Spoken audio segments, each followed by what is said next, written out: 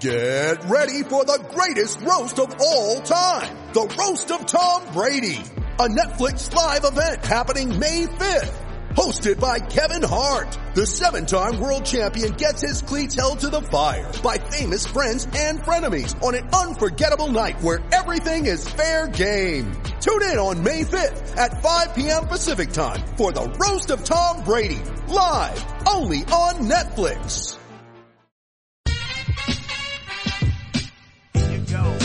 Here you go. I'm coming to you live right now at 8:15.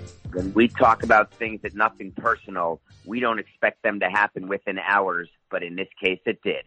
When you listen to today's show, you know that I said Alex Cora was going to get fired. I had to come up with this emergency podcast because guess what? Alex Cora, quote, has mutually agreed with the Boston Red Sox to part ways. That's the most incredible statement, I think, because when we announce that someone's been mutually let go or that it's been a mutual agreement, that always means that it's one way. When I was let go by Derek Jeter, I was fired by Derek Jeter, but we agreed that we would say that it was a mutual parting of the ways. I can only tell you there was nothing mutual about it. And from Alex Cora's standpoint, he's saying the right things tonight. He's saying that he'd be a distraction.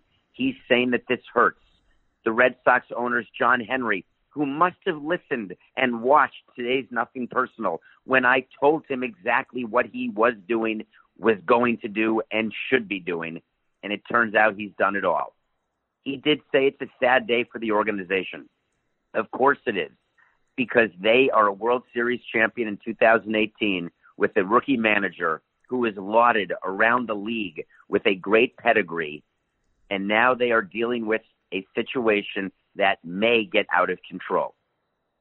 So what do the Red Sox do now? Where do they go from here? Well, this evening right now, they're doing complete damage control, and it's perfectly timed. This is not a coincidence. While you may read in the statement that they met today and decided that it would be a mutual parting of the ways, the Red Sox knew exactly what was in the commissioner's report. The Red Sox were very aware what the penalties were for A.J. Hinch and that he was going to be fired. And they got a good inkling from the commissioner of baseball, Rob Manfred, that the hammer was going to fall on Alex Cora.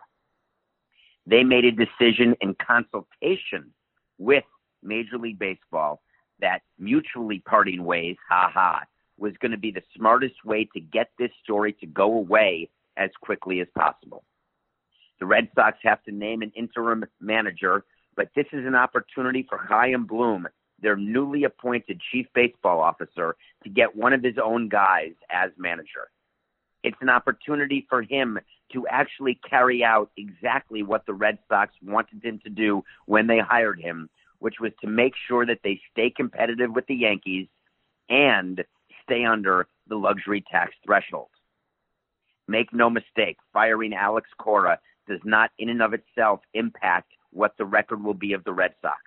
The odds of them winning the AL East have not changed. The over-under in games they will win should not change. But what is going to impact that is whether or not Chaim Bloom and the Red Sox will end up trading David Price, will end up trading Mookie Betts, or do they agree because of pressure to go over that tax threshold for a third year in a row, which leads to a 50% penalty for every dollar over that cap. So now as we think about the Red Sox, the Astros, there's a third team that's not getting any attention whatsoever. What about the New York Metropolitans? Remember, they hired Carlos Beltran. He hasn't even managed a spring training game, yet his name was in the commissioner's report as being a critical part of the Astros sign-stealing shenanigans. So if you're the Mets, what do? Well, the Mets, as an ownership group, as you know, have a tendency to pay attention to Twitter and to fans and to the media. Will there be a cry out for the Mets to fire Carlos Beltran before he even takes his training wheels off? Will they cave to pressure? Will that pressure exist?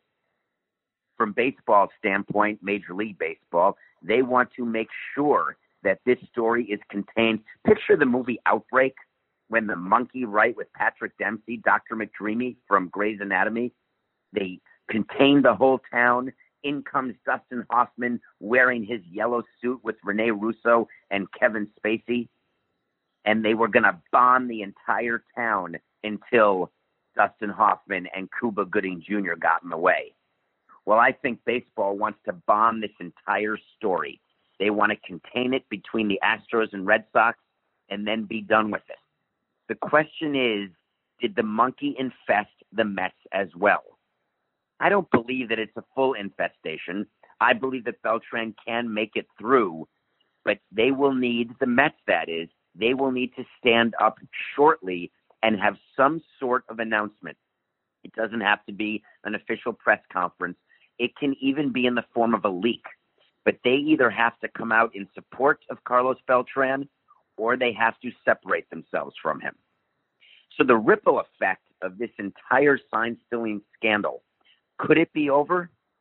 Let me give you another side of this. Players are beginning to come out and say, listen, are these punishments too strong? Are they not strong enough? There are other teams who are stealing signs or trying to steal signs using technology and video. This is not new. So baseball also is forced to figure out how to contain player reaction. But rest assured, here at 8:17 on a random Tuesday night, they are working and they are monitoring the airwaves, the Twitter waves. They're looking at comments. They're listening to us, trying to figure out, can they move past this without further comments? What should other teams be saying?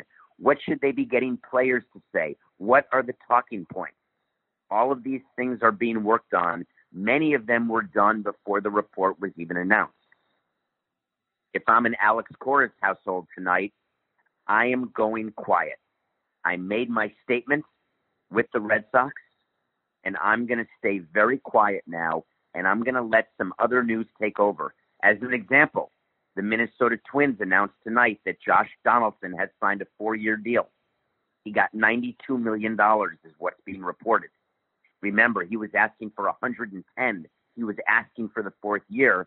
And we said on Nothing Personal, he doesn't deserve a 4th year. There's no way you sign Josh Donaldson for 4 years.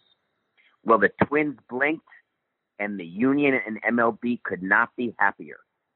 It's not a coincidence that that was announced tonight. They want on-field news. MLB wants on-field news. Owners want it. Sponsors want it. TV partners want it. We always want the focus to be on the field. The last big free agent, maybe Castellanos, maybe Ozuna, but the last big free agent off the board, Josh Donaldson, happens exactly when the Red Sox are firing Cora, exactly after the Astros had fired Hinch and Jeff Luhnow. Don't believe in coincidences. That doesn't make it a conspiracy. It's how you run a business. You make an attempt to bury the negative and buttress the positive. This is David Sampson, and you've been listening to a bonus pod because when news hits, I'm here for you to decode it all.